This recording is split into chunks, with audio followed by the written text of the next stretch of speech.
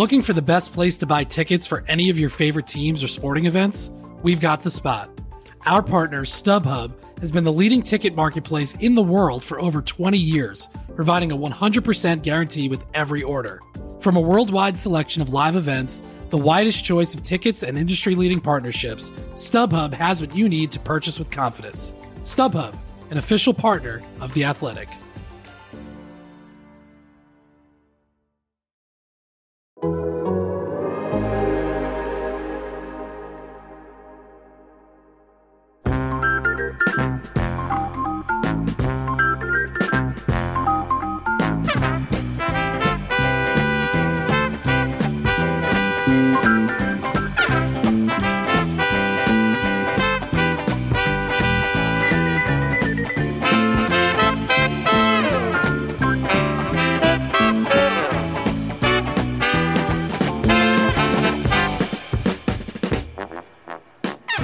Hey folks, welcome into On to Waveland. It's the Cubs podcast here at The Athletic. I am Brett Taylor, joined by Sahadev Sharma and Patrick Mooney. First pod of 2023. I think I nailed the intro there. That was the first try. Didn't have to do multiple takes. It's because it's been a minute, gentlemen. It's been a minute since we chatted. A compliment to all of us, not just to you guys. I'm including myself. It's really, I want to compliment myself, but I have to include you guys because you're here. I got tons of people being like, hey, when's the next On to Waveland dropping? Are you guys done? Is it coming back? What's going on? I probably heard that from 50 people over the last couple of weeks. So we have some listeners who enjoy this. So it's good to be back.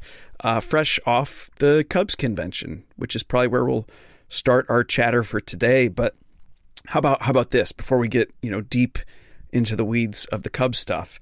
Any big life updates over there? We haven't talked in about a month. It's been about a month. So how are you guys? How are we doing? How are we living? Oh, man. Well, you're catching me, right? I slept in this morning and got a text from Patrick like, we still doing this podcast? And I was like, oh, yeah, I'm glad I woke up before 9 a.m., so my big life update is I have two kids that when there's no school, they actually sleep past like 8 a.m. and it's just like revelatory. And thus you get to sleep as well. So that's my life update because that didn't used to happen, but that started during winter break and I was like, this is amazing.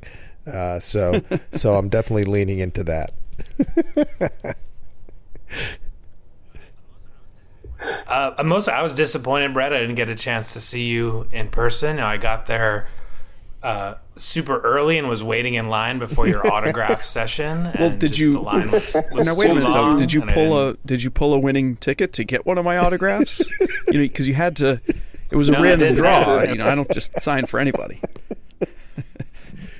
There's always next year, I guess. That's right. So. I'll send you a premium voucher at some point over the next year. We did talk. Patrick and I did talk to someone that was going to their first convention, and they were kind of thrown off at how long the lines were. They thought they could show up like half an hour before the lines start, like before the autograph thing started, and there'd be like 10 people in line or something. And he's like, it wasn't even like a big name, and I was like, yeah, no, the lines get crazy. You'll ask someone, what's this really long line for, and it'll just be like, really? That's what it's for? It's like winding all the way through these hallways. Yep, but that's how it is at Cubs convention.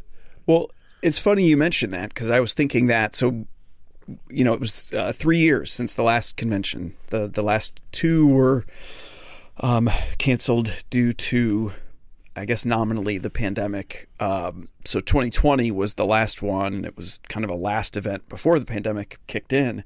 And I almost needed the refresher of being reminded that the convention means very different things to different groups of people. Like you're saying, a lot of people it's that opportunity to get close to a player and have them sign something, say hey, take a picture. For other people, it's going to the panels and seeing the discussions of the various topics. For others, still, it's just an opportunity to be around a bunch of other Cubs fans and just enjoy that experience and the atmosphere. And I think certainly for me, that's the part that I was most looking forward to, and the part that I did enjoy the most. I felt like I saw a lot of people I wanted to see and talk to and say hey, but also just to observe the vibe, particularly coming off the last month's worth of transactions, and as people start sort of feeling ahead to the season that's coming. I mean, we're under a month from pitchers and catchers reporting now at this point. And I often have to be reminded that the nature of a fan convention, the folks who are going to come tend to be the types that are predisposed to being excited about the team and the positive. You're not going to pay to come to the convention just so that you can lustily boo everything in front of you. But still, I thought it was a nice and generally positive energy. That was my read on things in terms of just whether there was fun there to be had.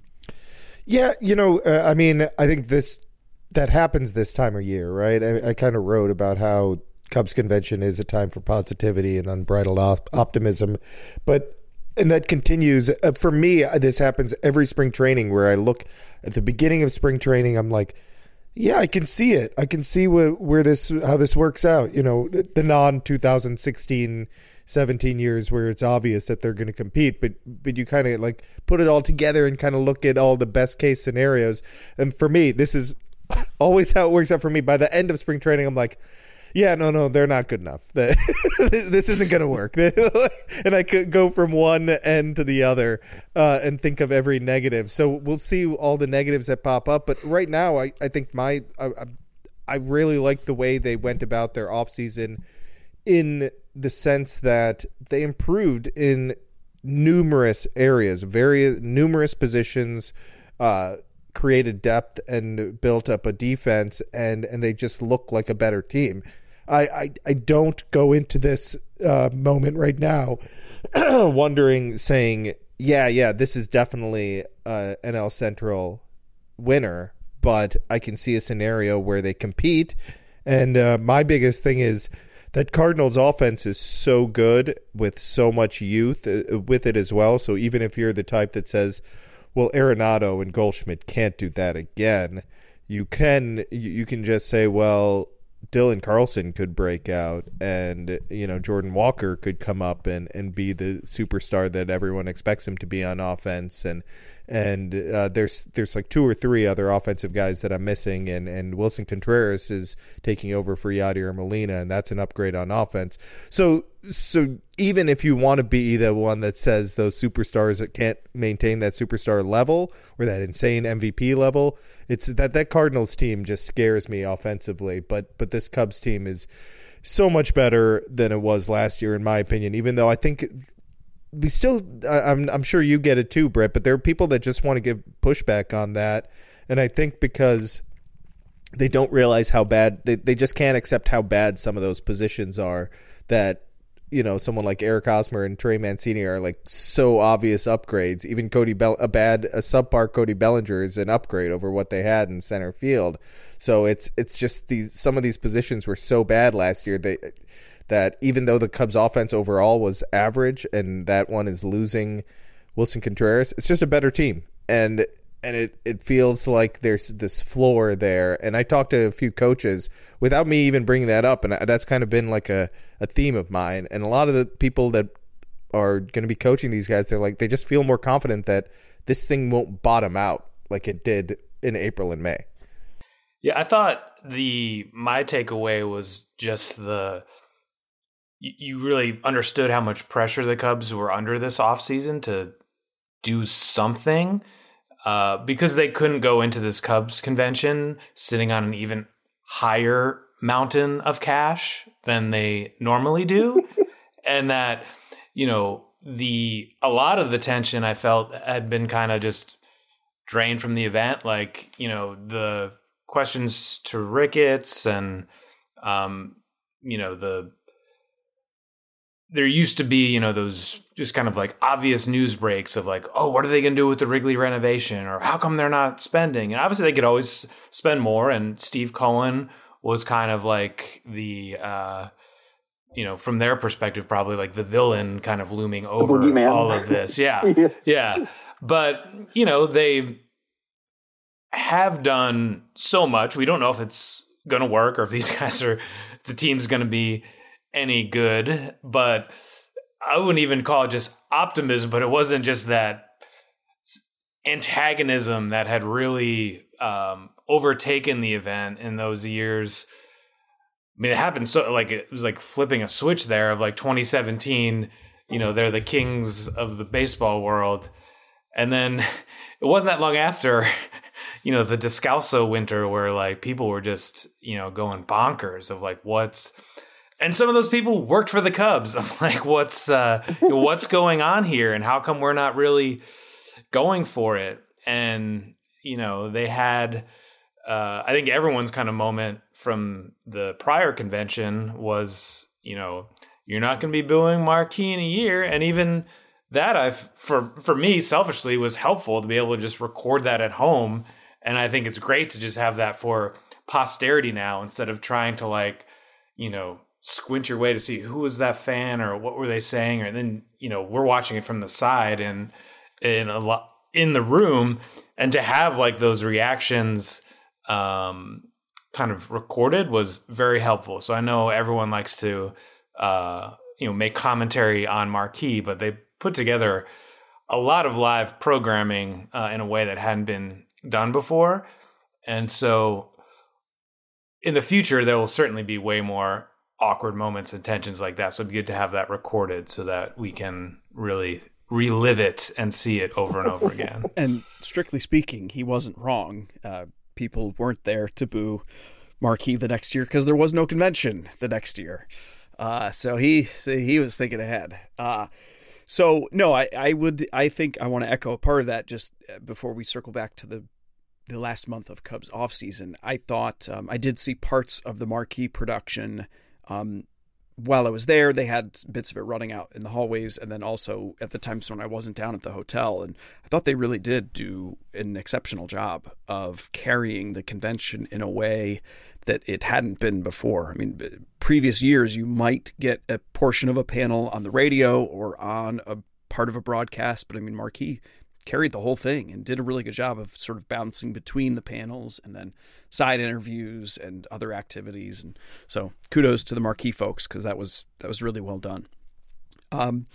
So obviously the convention, while it doesn't explicitly take place at the end of the off season, but it does stand intentionally at the transition point between where you're making changes to your team and then where you are anticipating the season ahead. And the Cubs do still have some things to do. I think we know they will make at least one more addition in the bullpen from here, and reportedly agreeing with Trey Mancini on a contract over this past weekend. So things will still be happening, but as I think Jed Hoyer put it, what's the phrase they love to use about the bulk or the heavy lifting? The heavy lifting is done for the offseason.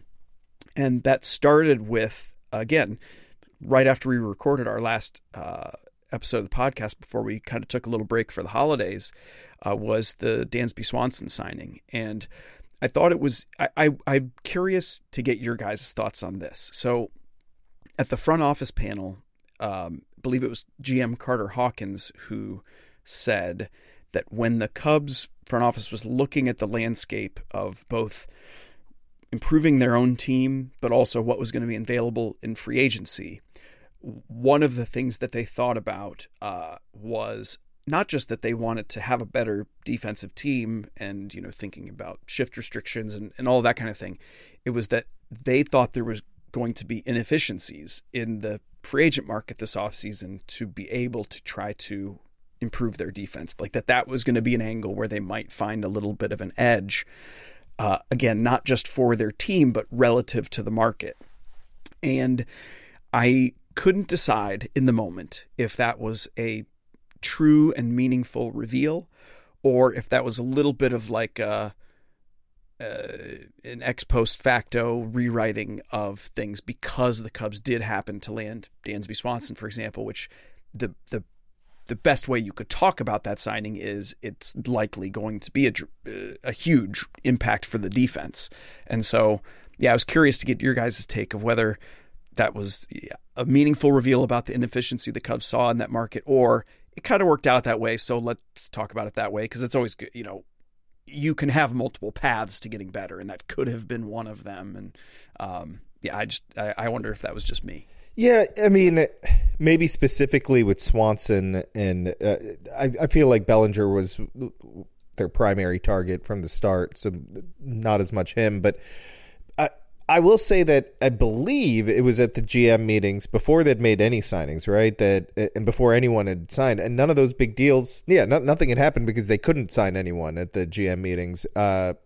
Jed said on the record that he talked about defense and how important it was in 2016, and that period from 16-17 when they were just like a really good team, how much that stood out to him. And honestly, I don't remember such an emphasis on, like, obviously we've written about it and talked about how great that 2016 defense was, right? There are numbers that back up that it's arguably one of the greatest defenses put together, right? So we know that that's the case, but I don't remember that much emphasis put on it until Jed started talking about this again. Maybe that's just because it's been so long since they've had there's been a time where they can actually talk about, building stuff via free agency, since they really haven't been very active outside of right before spring training last year. After the lockout ended. But yeah, I do think there was, and Jed kind of put a little cold water on the fact that this was their path from the start, right? He said that after the Swanson presser, he talked about, he was asked, was this like what you guys wanted, defense first? He's like, there's so many paths to building a winner, and we don't want to, lock ourselves into one single way to do this. But it's kind of the way it worked out, and it kind of how the cards fell type thing. But I do believe they are really focused on that, and I think it's an easy way or an undervalued way to raise that floor. And that's kind of been, like I said, that's kind of been my thought process for looking at their offseason. Once it became clear that they weren't getting that superstar and going and making a huge leap, it's like, what are they doing to make this team just to avoid these worst case scenarios where where Patrick and I are sitting in the press box in May and like, okay, we're done writing about games. We got to keep thinking about big picture stories, right? I selfishly, I'm thinking about myself there, but just for everyone. I mean, fans were checked out by early May, right? I mean, there was a blip in 2021 where they had I think it was a good May, right? But ultimately it was a terrible season, and like you can't have fans checked out when Wrigley should be packed and it's the most beautiful time of year in Chicago, and I think they've done that even if they don't have the sexiest names, and there's going to be some grumbling. I'm still getting that grumbling. I don't know if you guys are, but there's still that grumbling just because that superstar name isn't there. But I do think there was some emphasis on pitching and defense, and I think that's the best way to kind of avoid these 12-year, $300 million deals that they just don't seem prepared to do at the moment. I don't think it's something that I would rule out from them ever. I think that's something that could be coming in the near future if we see this Cubs team continue to grow. But yeah, pitching and defense seems to have been a path. I don't think it's Carter rewriting history, but I do think it is kind of how it fell, and they took advantage of that because they know how valuable that can be. I mean, look at where Carter comes from. He comes from Cleveland, and that's how they've done it. And they've had to do it that way, right? They can't go out and spend. I mean, they could, but their owner doesn't allow them to go out and spend on these gigantic free agents and keep that they have to, the way they keep their superstars, because he took this insanely under market deal, right? So that's that he's seen it work, and while Cleveland hasn't won a World Series, they're doing a lot of good things without spending Mets amount of money, Dodgers amount, or even Cubs amount of money. So it's a path that works, and it's a tried and true path, and it seemed to have fallen in place for them so far. Yeah, I mean, what was Carter going to say? Like, yeah, I mean, look, we panicked, there's no one else out there to take our money, and so we wanted gave, that offense. Yeah, all right, defense, I guess. The guy, give a guy who just had the best season of his life. What was it? Something like almost $40 million more than he was willing to take from Atlanta only a couple weeks earlier. If that's how the kind of reporting, that's kind of the hints that we had gotten. So, but there were definitely elements of like David Ross, his pitching and defense narrative he's been talking about for a long time of, the winning championship caliber teams I were on were built on pitching and defense. And clearly there was a feeling within the Cubs organization that they wanted to upgrade their defense at catcher. And they had, zero interest or, very little interest in retaining Wilson Contreras, certainly not at the price that he was justified in seeking. There are those other pathways of if the Dodgers don't release Bellinger, then they'd really be scrambling. And Hosmer kind of, fell in their laps on a, if he's not hitting or he's not performing a couple months in here, I don't think it's going to be very hard for the Cubs to move on there. And then it's also just, I think, Sahad, you're the one who kind of like brought up the point to me of what the Cubs were saying of like, they didn't quite phrase it this way, but like we were so bad in so many areas that we like inevitably had to like just get like baseline competency, and that would raise everything. And defense was certainly an area, whether it was at first base, looking at, the middle infield with these shifts rules. And, I guess a final interesting point, I thought was Tom Ricketts saying that of the four shortstops, Dansby was the one we thought would stay at shortstop the longest. That's what their projection said. And I think that's probably a reasonable guess. And obviously he's going to have to stay there for a long time to kind of bring the value of, paying.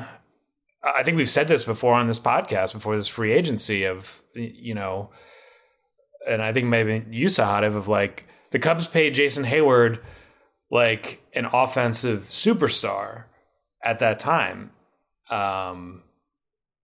valuing his defense, his leadership, his base running, stuff like that. Like the vibe from the Cubs is like, we're never going to do that again. And they're really hoping here that Swanson does have, more in him or an ability to sustain what he did offensively the last 2 years in Atlanta. Because otherwise there are a lot of parallels there of like paying, an elite defender like a middle order hitter. And we'll see how long that is sustainable for the Cubs. It's only a kick, a jump, a block. It's only a serve. It's only a tackle, a run. It's only for the fans. After all, it's only pressure. You got this. Adidas.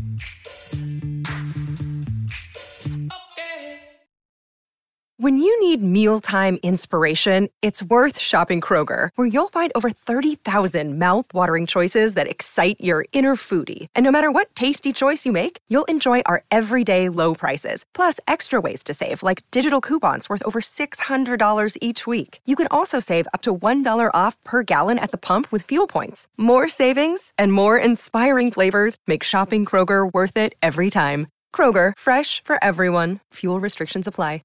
Another day is here, and you're ready for it. What to wear? Check. Breakfast, lunch, and dinner? Check. Planning for what's next and how to save for it? That's where Bank of America can help. For your financial to-dos, Bank of America has experts ready to help get you closer to your goals. Get started at one of our local financial centers or 24/7 in our mobile banking app. Find a location near you at bankofamerica.com/talktous. What would you like the power to do? Mobile banking requires downloading the app and is only available for select devices. Message and data rates may apply. Bank of America N.A., member FDIC. Yeah, I resisted the comparison for a while. I think just you're in the heat of transactions going down and getting a clearer picture of what the Cubs are trying to do, what they can do, what they can't. And that idea that, the Cubs just did another Hayward big contract that supposedly comes with that defense and base running floor, great leader, et cetera, but is he going to hit? And, I struggle with the unconscious bias of looking back at like Hayward's performance heading into that free agent year, and where I can now say, oh, well, I see all the warts. It should have been very clear that there was going to be significant issues going forward offensively for him. And some of that's just stories we tell ourselves to feel better about things. But I think you're right to highlight the fact that with Swanson, the Cubs need to believe both that even if he doesn't replicate his offensive success from 2022, that there's going to need to be some baseline of offensive performance going forward to justify the commitment. And they need to be right that he is the most likely to stick at shortstop of this group and do so at a very high level, almost for the full duration of this deal, because he's not a guy for as valuable as he can be in a lot of ways over the next 3, 4, 5 years. I don't really see him, if he's not able to stick at shortstop, then the last few years of that deal at where we would project his offense to be at that time, they become years that you start thinking about eating. And the Cubs are not in a place right now, and we saw this in some of the moves they declined to make, kind of what Sahadev was talking about. They're not in a place right now where they're going to sign the $250 million plus guy to a deal that is going to outlive his utility. I think we didn't really even get a chance to talk about that it was an interesting shift, or I guess we'll see if it's a shift or if it was a one-off, but clearly there was a decision made by a number of front offices this offseason to push down the AAVs on their deals, knowing full well that Xander Bogaerts is not going to be a big-time contributor when he's 39, 40, and 41 years old for the Padres. That has nothing to do with why they were signing that deal in that way. It's to keep the AAV down in the first 4, 5, 6 years of the deal when you want to try to buttress the rest of your roster with some other additions. And so that time will be coming for the Cubs. I know it's not fun for fans to have to think about that whole idea of like, oh, there's a time to really push in. There are these cycles where it makes more sense to really spend big on guys that you're going to get the most impact in the first few years of a deal, et cetera, et cetera. But I think that time is coming, and I think that the depth that the Cubs have created organization-wide is very different from what it was in 2014, 2015, the last time they were willing to start really pushing in on those big contracts, knowing that there would be some dead years at the end. And you hope that they can keep that part of it going into the future, where they do routinely have guys, quality depth guys, coming in to supplement the roster at the margins, where you aren't having to constantly spend to add another reliever, or in terms of prospect capital, or constantly go through periods of time where you're bringing up your 7th or 8th starting pitcher and it's just a dead zone for you because you don't have that depth. I suppose I think about that a lot in terms of what's the difference between this rebuild and the last one. And I think it's a little superficial to say, well, the last one had superstar prospects on the positional side, and that was the thrust of it. That's true. But I think that we're going to find that there was also just something underneath that layer that just was not quite there, that just wasn't quite what it needed to be in order to sustain it longer than a tremendous peak and then a very quick fall, which is obviously what we saw and what nobody wants to see over the next 3 years.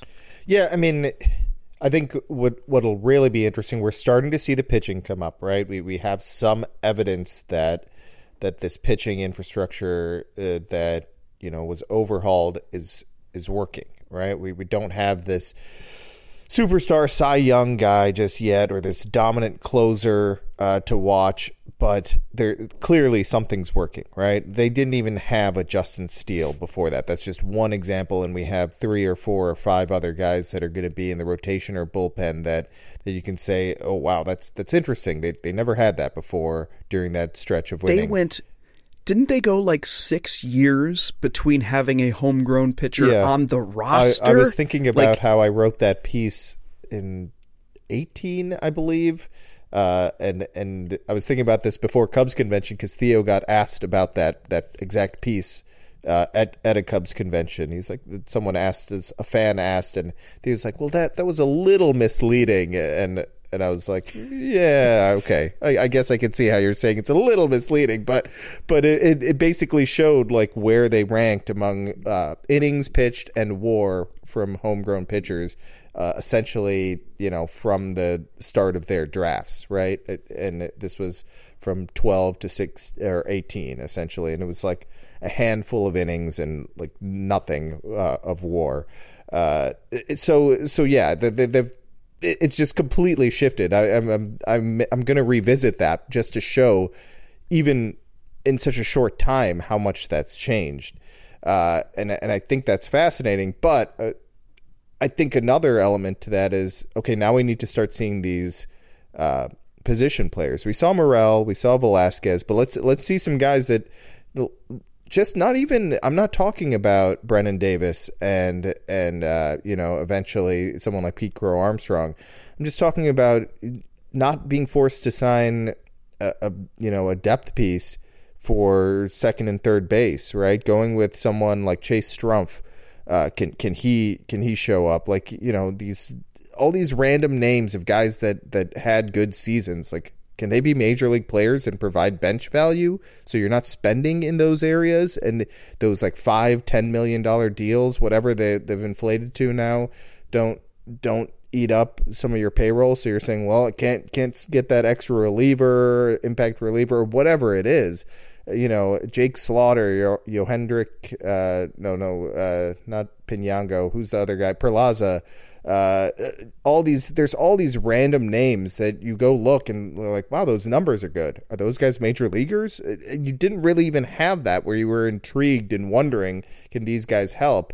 5, 6, 7 years ago. Now you at least have that. Now I want to see them show up. I want to see when the depth is tested.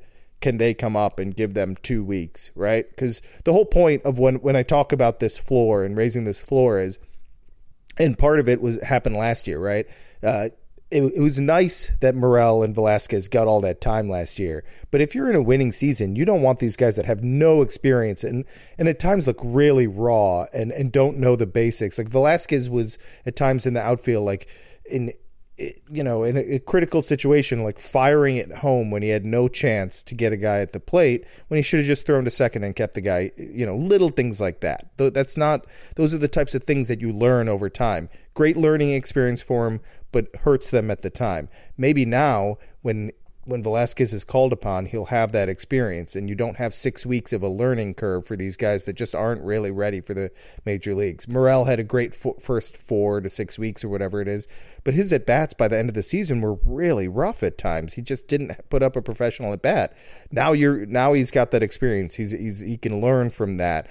You have all these guys getting experience, so whether it's Strumpf or Slaughter or whoever, maybe they're not the first people called up, but ideally, they're not the ones that are going to be called up for weeks upon weeks, right? You have some experience now, you have some depth, and you get these guys a couple weeks. If they can hold you over for 2-3 weeks, great. That's what you want from your minor league depth. You don't want them carrying you. You don't want to have to rely upon them. So it's kind of, I'm curious to see what that depth is, what they have built, but it's also part of this offseason was, well, we don't want to have to rely on them constantly if we do get hit with some injuries like they did last year, and they didn't have Javier Assad ready and they didn't have Hayden Wisniewski in the system. They couldn't eat up those innings, and it just became this disaster of a season from almost the get-go. And I think the system is completely different. This offseason has set them up to not have to rely on the system just yet, but it also allows them time to grow and maybe become just a better organization overall.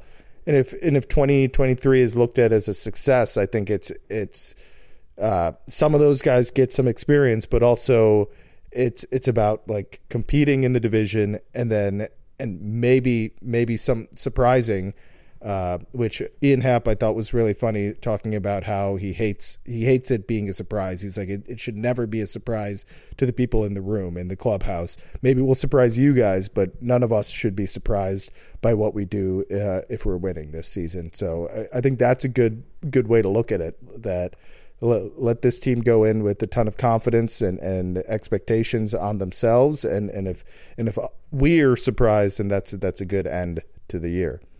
During Saturday's Road to Wrigley panel, Sahadev and I were standing next to each other off to the side, and I believe it was Owen Casey who said, everyone up here wants to be Hall of Famers. And in my head, I was waiting for the marquee follow-up to be like, do you think all of you will be first ballot Hall of Famers, or will you have to wait till the second? But that's just me taking a shot. But I did think overall it was better that the prospects were not the focus of this. That, granted, they don't have a Chris Bryant who was like, the franchise savior, or had to be the franchise savior from the moment he was drafted. That, it was kind of absurd having 13 prospects up there on stage. But I do think the Cubs were intentional about just adding grown-ups to the team, which I think is really important. There was more of an intentional effort to bring in, if not good clubhouse guys, or, I think some of that's overrated, of like leadership and blah, blah, blah. But like, they really slapped together a roster before and after the lockout last year. And it was just kind of like throwing stuff against the wall to see what sticks. And I thought that there was a definite focus on bringing in not just the competency on the field, but also what was very easy to see and hear during Dansby Swanson's press conference, that he more or less knows what he's getting into, and that he understands that when you take a big contract like this, there are responsibilities that come with it that aren't just, from the first inning to the last out of the game. And Saad and I have heard this about Jameson Taillon as well, that he is like this pitching nerd who loves to get into the granular details, and that he's the one organizing stuff for the pitchers, whether it's breakfasts or, watching each other's bullpen sessions. Obviously, Trey Mancini has a very compelling backstory to how he got here, and is known as this just off the charts clubhouse guy. And I think all that stuff matters. And so it's like, you could look at this deal, did they overpay, or could you have done something else? But, if you're the Cubs, you had to buy some credibility this offseason. You had to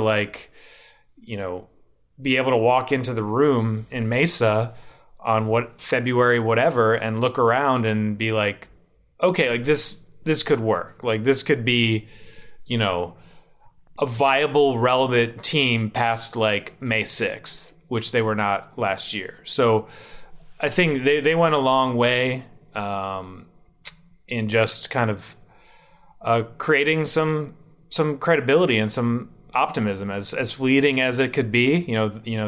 Things always go wrong, but to your guys' points, like there is a little more insurance built in here, I think, from within, of being able to withstand, the inevitable adversity and stuff that's going to go sideways, or the unpredictable things that, you can't foresee. I think the Cubs are, well, not the most glamorous team right now. I think there's been a lot of like reasonable moves to like put them in a position to where, a couple weeks into the season, we're not talking about next year's free agent class, or like, doing the like trade chip power ranking type stories. And to all that, I would add that the Cubs also didn't do anything necessarily that would do harm to the long term, which I know is always the balance that they reiterate a lot. But I think about the fact that, I'm being slightly cheeky when I say it, but I do mean it, that like there's a lot you could do in an off season to raise the floor of your team. That's not actually hard if you have an infinite budget and you could just go nuts. But to do it in a way that is thoughtful about what you do have internally, balancing against that in the future, wanting those opportunities for certain guys, wanting to be competitive in the near term, realistically, but also still have the ability to continue to improve in the years ahead. And I think that's been a very satisfying part of the offseason, is to see both of those hands working together at the same time. Speaking of which, there will potentially be some more short-term additions coming for the Cubs. Jed Hoyer suggested at the convention that there were still multiple things being worked on, and I think we can safely conclude that Mancini was one of those things. But there's very likely to be another arm added in the bullpen, and the Cubs have had that success finding reclamation guys, and I don't think they'll shy away from that route. They've built up a lot of credibility there, but there are still quite a few really interesting arms available, particularly lefty relievers, that I hope they will be looking at closely. Suspect that they will, but otherwise it might just be sort of some more minor league deal type moves before spring training starts in a month. And that's where we'll leave it for now. This is On to Waveland. It's the Cubs podcast here at The Athletic. I'm Brett Taylor. You can get my stuff at Bleacher Nation. That is Sahadev Sharma and Patrick Mooney. Get theirs at The Athletic. If you didn't catch up on all the convention stuff, or if you weren't following closely, or even if you were, make sure you go over to the Cubs page at The Athletic, because these guys have a ton of really interesting stuff that they put together over the past few days. And we will be back at you soon. We'll get into a regular rhythm as spring training approaches for the podcast. So don't worry, we didn't go away. We aren't going away. It's just until the season gets a little closer, we don't get in those regular rhythms. But for today, it was good talking to you folks, and we appreciate you listening, and we will be back at you soon. Take care.